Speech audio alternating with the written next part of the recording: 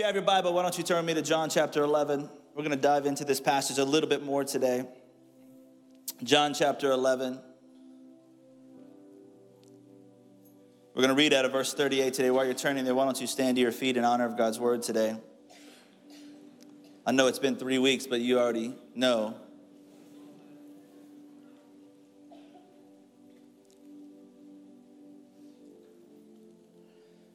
I want to read a part of this scripture today. We're going to dive into this a little bit more. John chapter 11, verses 38. It says this: Jesus, once more deeply moved, came to the tomb. It was a cave with a stone laid across the entrance. "Take away the stone," he said. "But Lord," said Martha, the sister of the dead man, "by this time there is a bad odor, for he has been there for 4 days." And then Jesus said, "Did I not tell you that if you believe, you will see the glory of God?" So that they took the stone away. Then Jesus looked up and said, "Father, I thank you that you've heard me. I knew that you always hear me, but I said this for the benefit of the people standing here, that they may believe that you sent me." When he had said this, Jesus called out in a loud voice, "Lazarus, come out." Then the dead man came out, his hands and feet wrapped with strips of linen and cloth around his face. And Jesus said to them, "Take off the grave clothes and let him go." I want to preach to you today from the title, and I want to challenge you today with this title, that miracles require movement. Miracles require movement. Father, I thank you for today. I thank you for every single person under the sound of my voice. God, I thank you for what you've done today, but God, I only expect that you would exceed our expectations today. So God, I pray, Lord, that your word would be a lamp into our feet today, that it would be a light into our path. Lord, that you would speak to us in ways that maybe we haven't felt before. That you would wake us up. That you would call us out and call us out of that grave today. So God, we lean on your word. We lean on who you are as we come to a deeper understanding of what you want to speak to us today. We love you, we praise you, we thank you. In Jesus' name. And everybody said amen? Amen. You may be seated.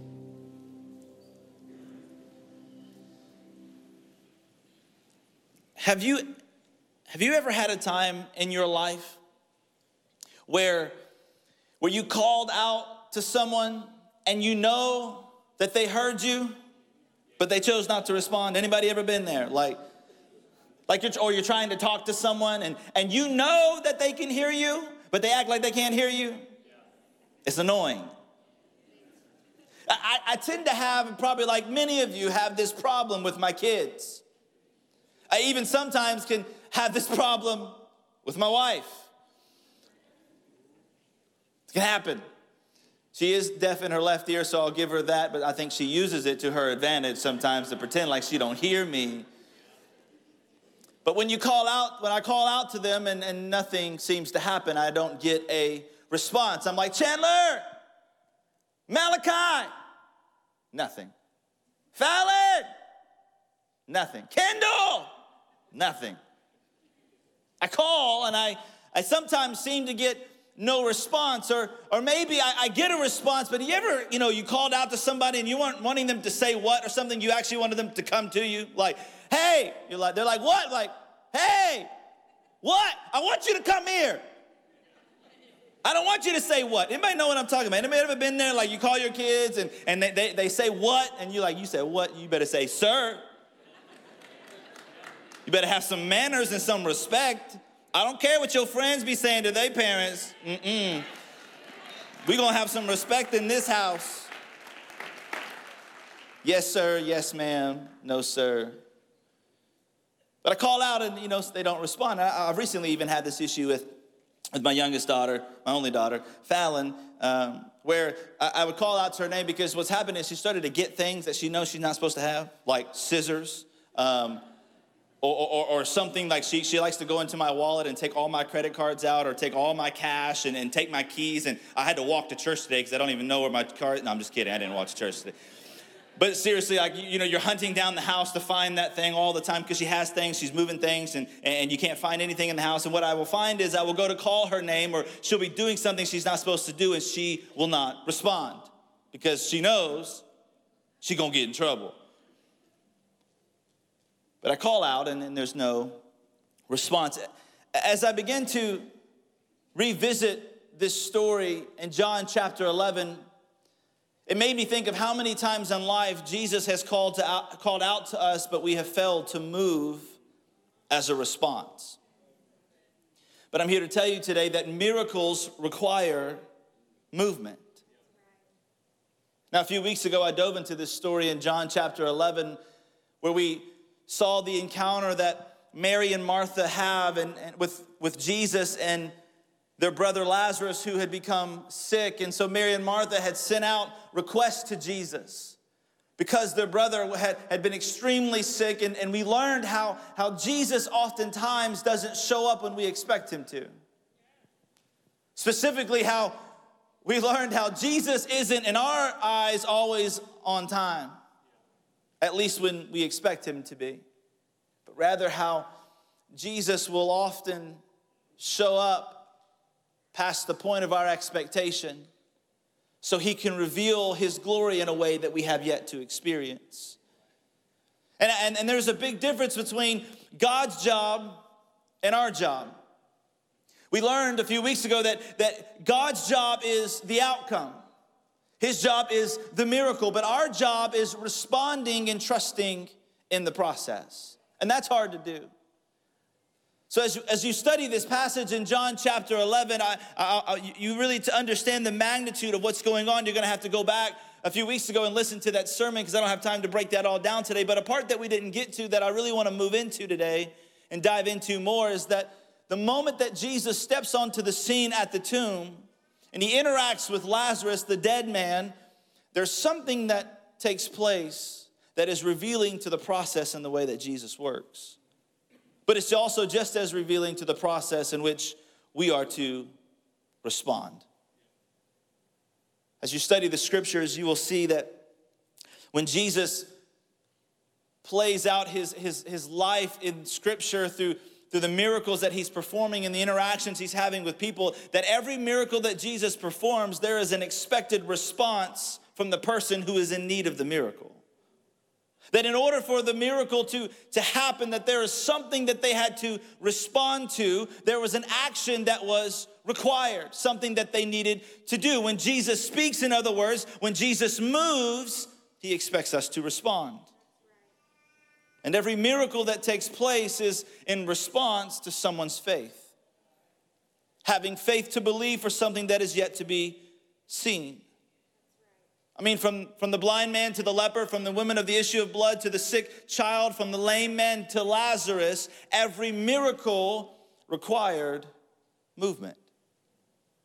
And although this sounds very simple, that this is possible to be done, the truth is we don't do this very well. Because oftentimes when Jesus speaks to us, we have an issue, just like our kids do with us, with responding. Why? Because we disagree. We think that it's taking way too long. We think that this isn't the way that it should be played out, that something else should be happening, that I'm afraid of what might happen, or we even feel that we don't even deserve it. And instead of responding with faith, we choose to stay in a tomb in a comatose state. And in return, we never see the miracle that God has already made available to us, but yet we don't have the faith to move in order to receive it. Let me just say this. It's God's miracle to give, but it's ours to manage it. The problem is we want Jesus to come into the tomb and pick us up and take off the grave clothes for us. We want Jesus to come in, and we expect when we pray for a miracle, God, I'm believing for a miracle. We pray for all this thing. We want God to do all the work. Yeah, I know it's getting quiet in here. Y'all like, yep, I've been praying that.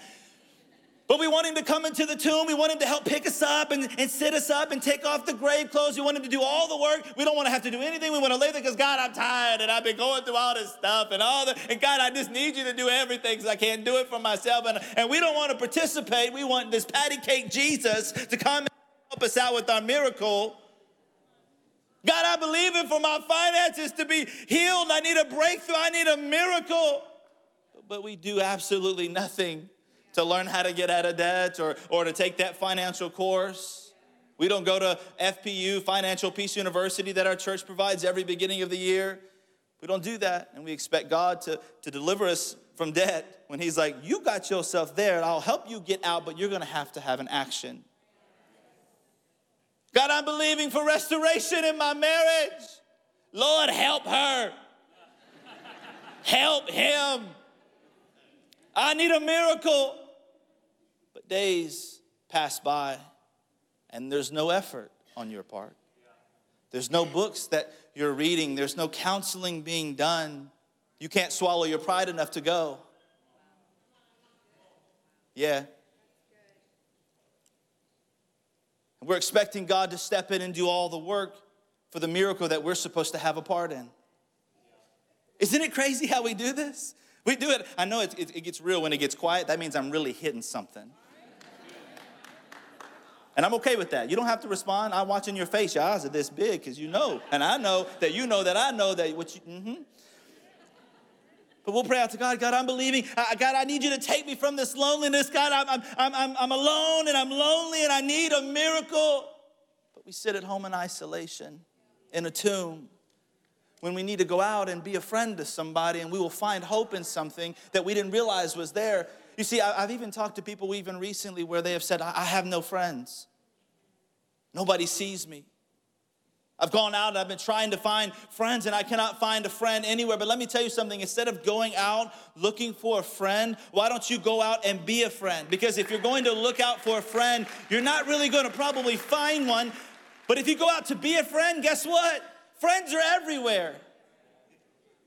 They're everywhere. That's why we encourage you, get in a small group, serve on the dream team, get connected in the local church. Why? Because you need to be in relationships with people who, let me just say this, who have higher standards than you do so you can grow and go to the next level in your life. Let me just say this, stop trying to be friends with just anybody who will accept you. Too many times we are so desperate for a friend that we'll be friends with anybody and we'll go to the extent of lowering our standards and have no values, and we wonder why we're all sad and depressed all the time. It's because we're not in relationship with people that are calling us higher. We're walking around just willing to, whoever will accept us, whatever group will allow us to come in. And we will change our belief. We will change our standard. We will change everything we believe. Why? Because we found acceptance from someone who doesn't believe what we believe, but yet we need it so desperate. But I'm here to tell you that God wants so much more for you, and there is the right people, and they are within your reach. All you're going to have to do is put a little bit of effort into it and go out and be a friend and get connected. And guess what? God will provide the friendships and the relationships you need to take you where he's trying to get you. But you're going to have a response. You're going to have to move. Because here's the thing. God knows the beginning from the end and everything in between. He knows the highs and the lows. He knows the mountains and the valleys. He is the creator of heaven and earth, and he designed this life with you in mind. And he chose to create this earth with you in mind. And when we choose to not live by his standards and we choose not to live by his word, we can guarantee that our life will not be fulfilled. If we don't follow the manual, the Bible that God has given us to live our life. It would be as crazy as standing, this is how we do this sometimes, like this is how we live life. It'd be crazy as if like standing in front of your vehicle, but you've got your microwave manual trying to figure out how to make your car work. And how stupid that sounds, that's how we try to live life. We try to take the world's manual and try to live our life when it is not even the correct manual, and we're like, why don't this work? I push that button and it don't work because it ain't the right manual. But I believe it's time that we pick up the right manual in your life and start living according to God's word. And when you do, you will see, guess what? His miracle working power in your life, because when you follow his playbook, you will see his results.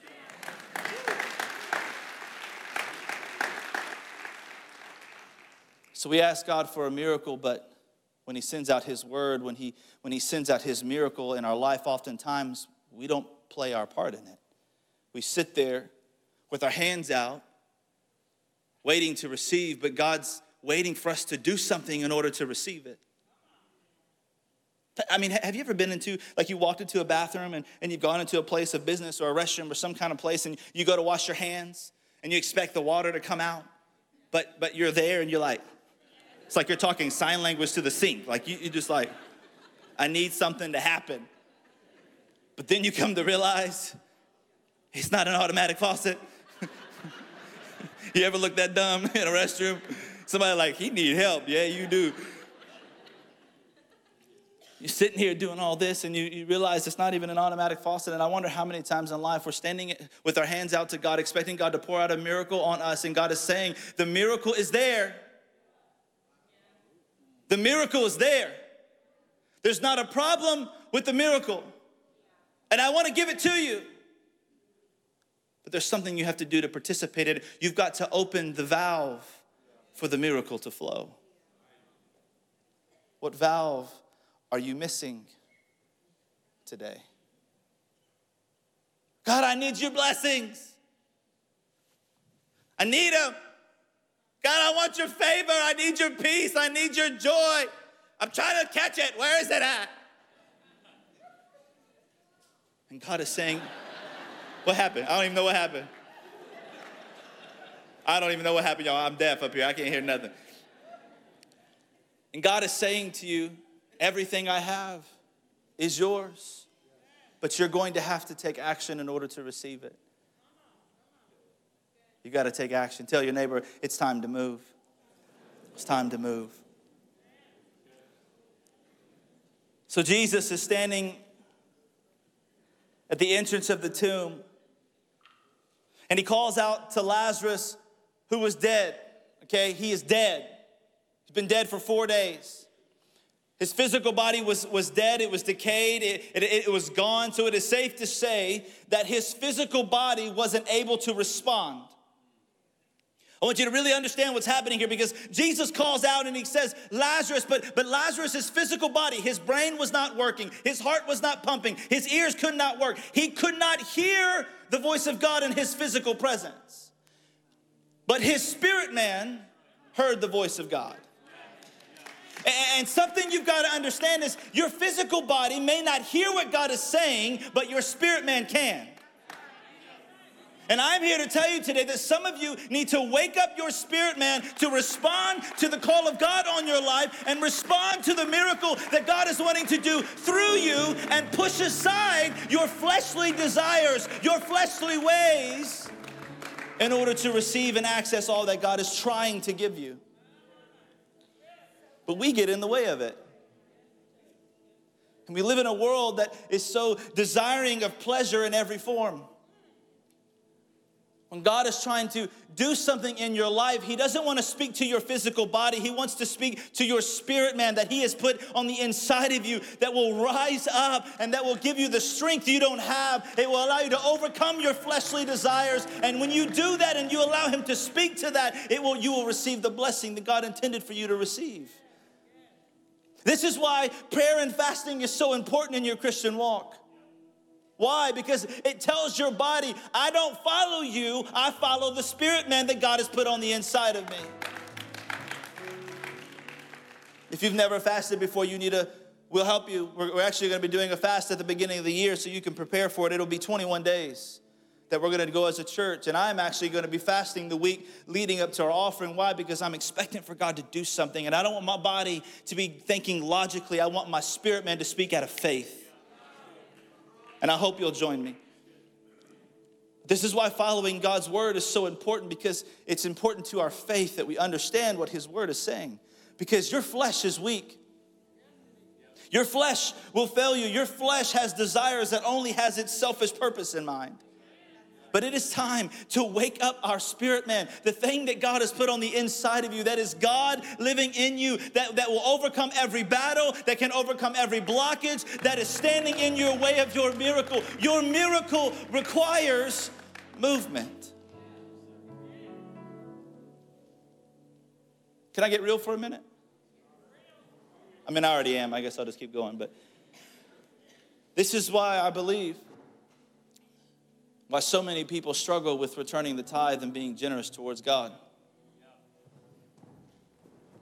Because our flesh has a hard time with the logic of it. Because it doesn't make sense. Let's be real. It doesn't make sense. Flesh and logic says when I give, I have less. When I give my time, when I give my money, when I give my resource, when I give my energy, when I give it, I'm depleting a tank. That's what logic says. That's what flesh says. God's word says when I give, I have more. That when I lay down my life, I will find it. That when my knees hit the ground, I will touch the sky. So when you align with God's word and you follow his commands and you are obedient to what he has called out to, I believe that many times our giving is the key to our breakthrough.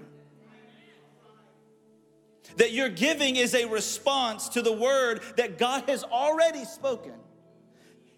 He's got the miracle in the spout. You got your hands out, but there's something you got to do to open the valve.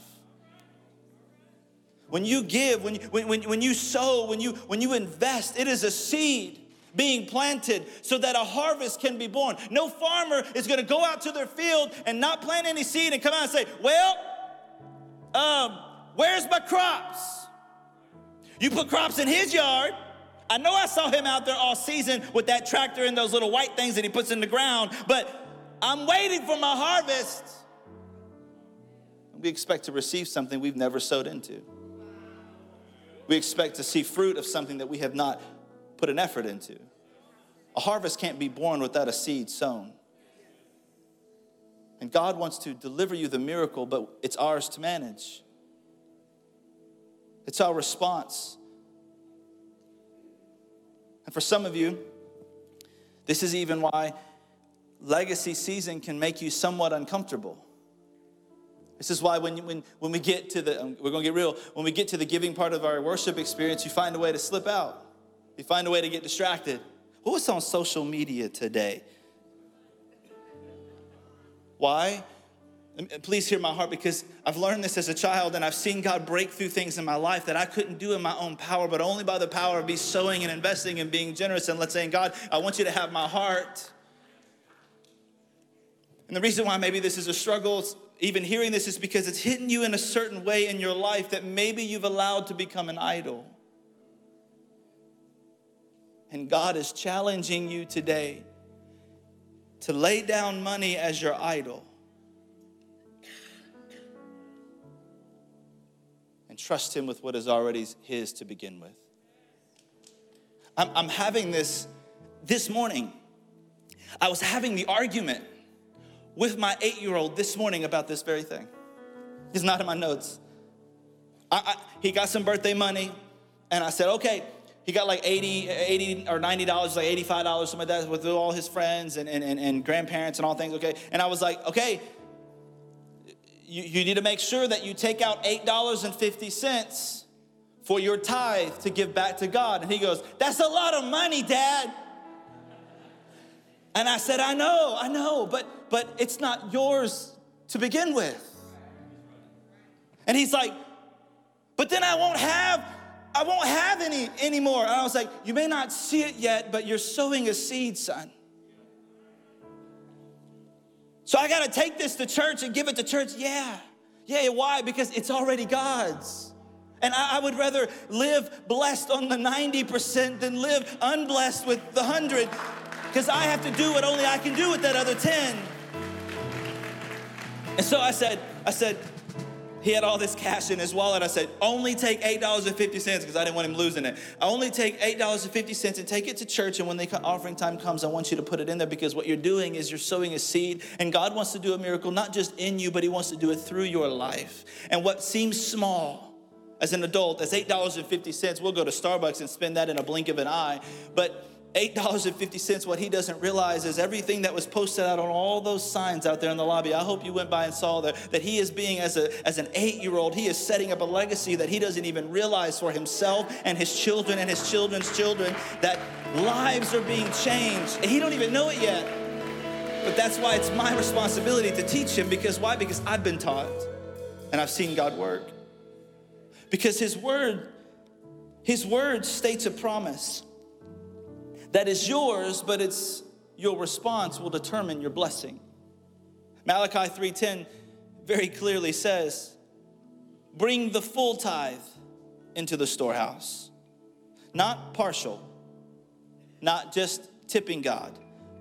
The full tithe into the storehouse, that there may be food in my house. What does that mean? That there may be a message that can be delivered that will be received and eaten into their spirit, man.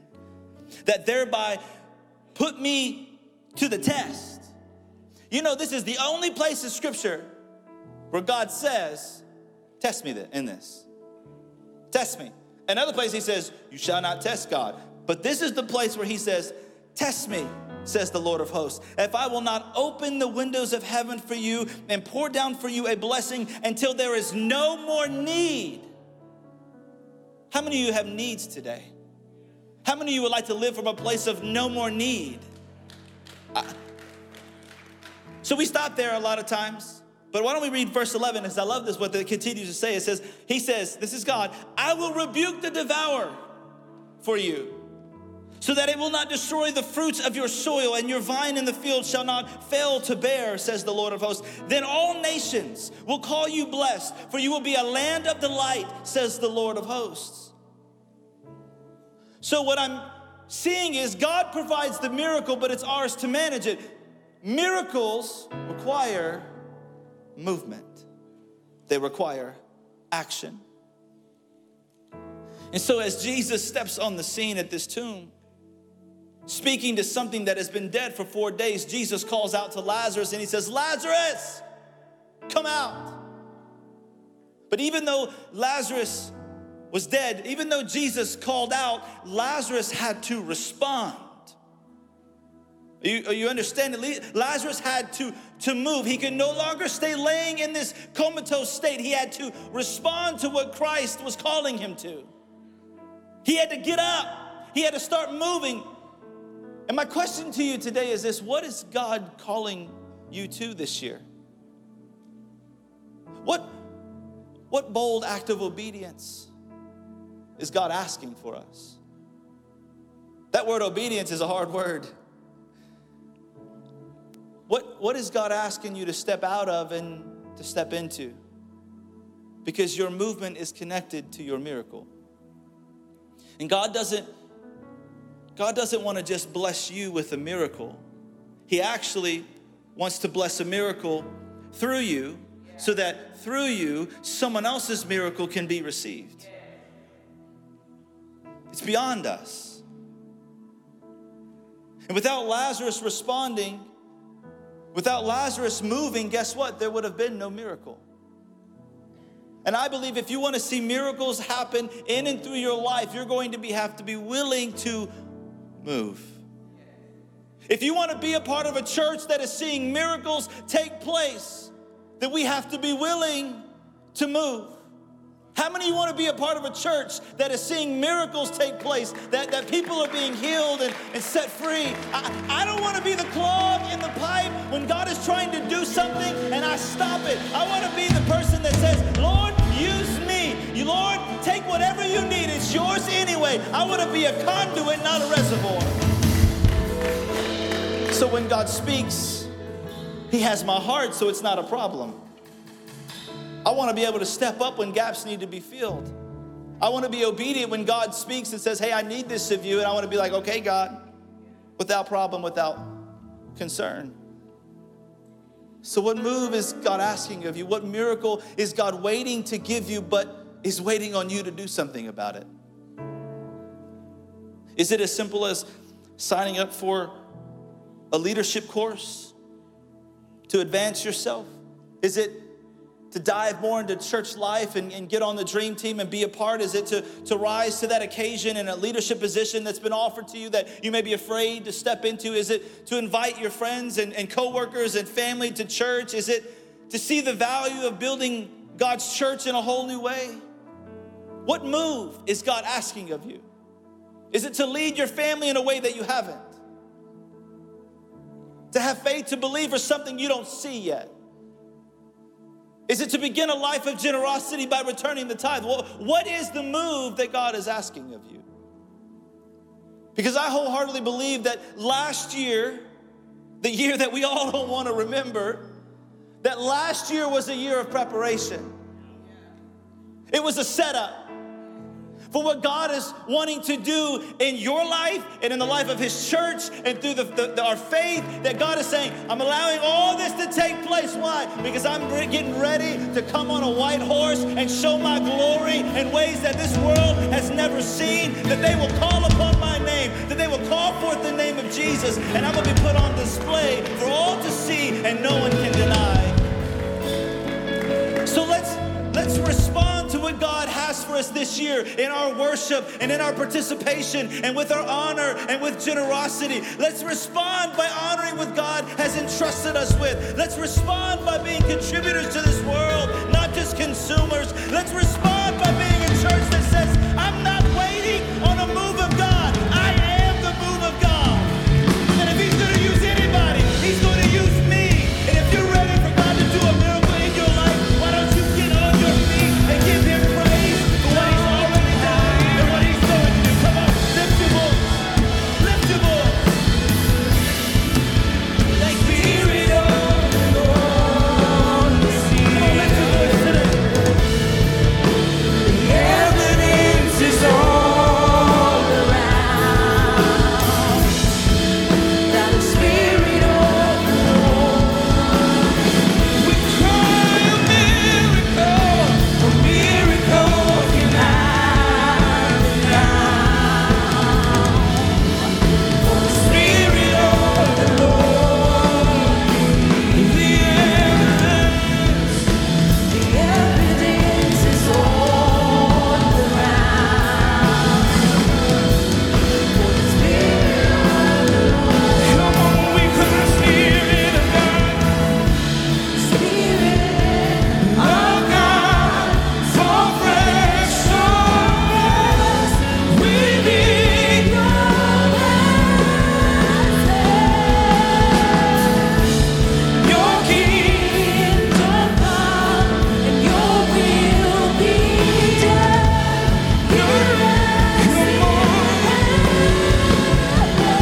Spirit of God, Spirit of God, fall fresh on us. We need your presence.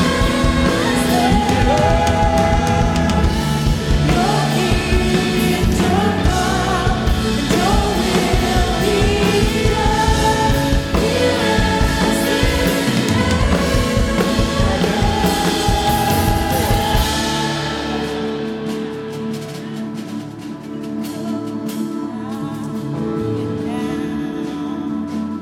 The greatest miracle that have ever happened was all done for you and I. A miracle that we actually did nothing to deserve. And that's how God works. But in order to receive that miracle, we have to respond to it, and that miracle is the salvation in Jesus. That God sent His Son to die on a cross for you. The Bible says that He was beaten beyond recognition. He was given a crown of thorns as mockery. That He was spat on, that He was beaten, He was bruised for our transgressions. That He took the cup. Scripture references the cup, which means the wrath of God, to be poured out in vengeance for all sin on humanity, that He took that cup for us so we wouldn't have to. And that miracle is available. But all we need to do to receive it is pray a prayer and accept it. That's our response. This simply means to give yourself to Jesus, to allow him to be Lord and leader of your life, to place your life ultimately in the hands of Christ. You see, Christianity is not about religion, the do's and don'ts, but it's solely about a relationship with Jesus. Because when you're in relationship with him, he begins to work on you in ways you didn't even know was possible. And he has so much more for you. He has so much in store for you. He wants you to live a life of meaning. He wants you to live a life of purpose. He wants you to live a life full of joy and laughter and fulfillment. But in order to receive it,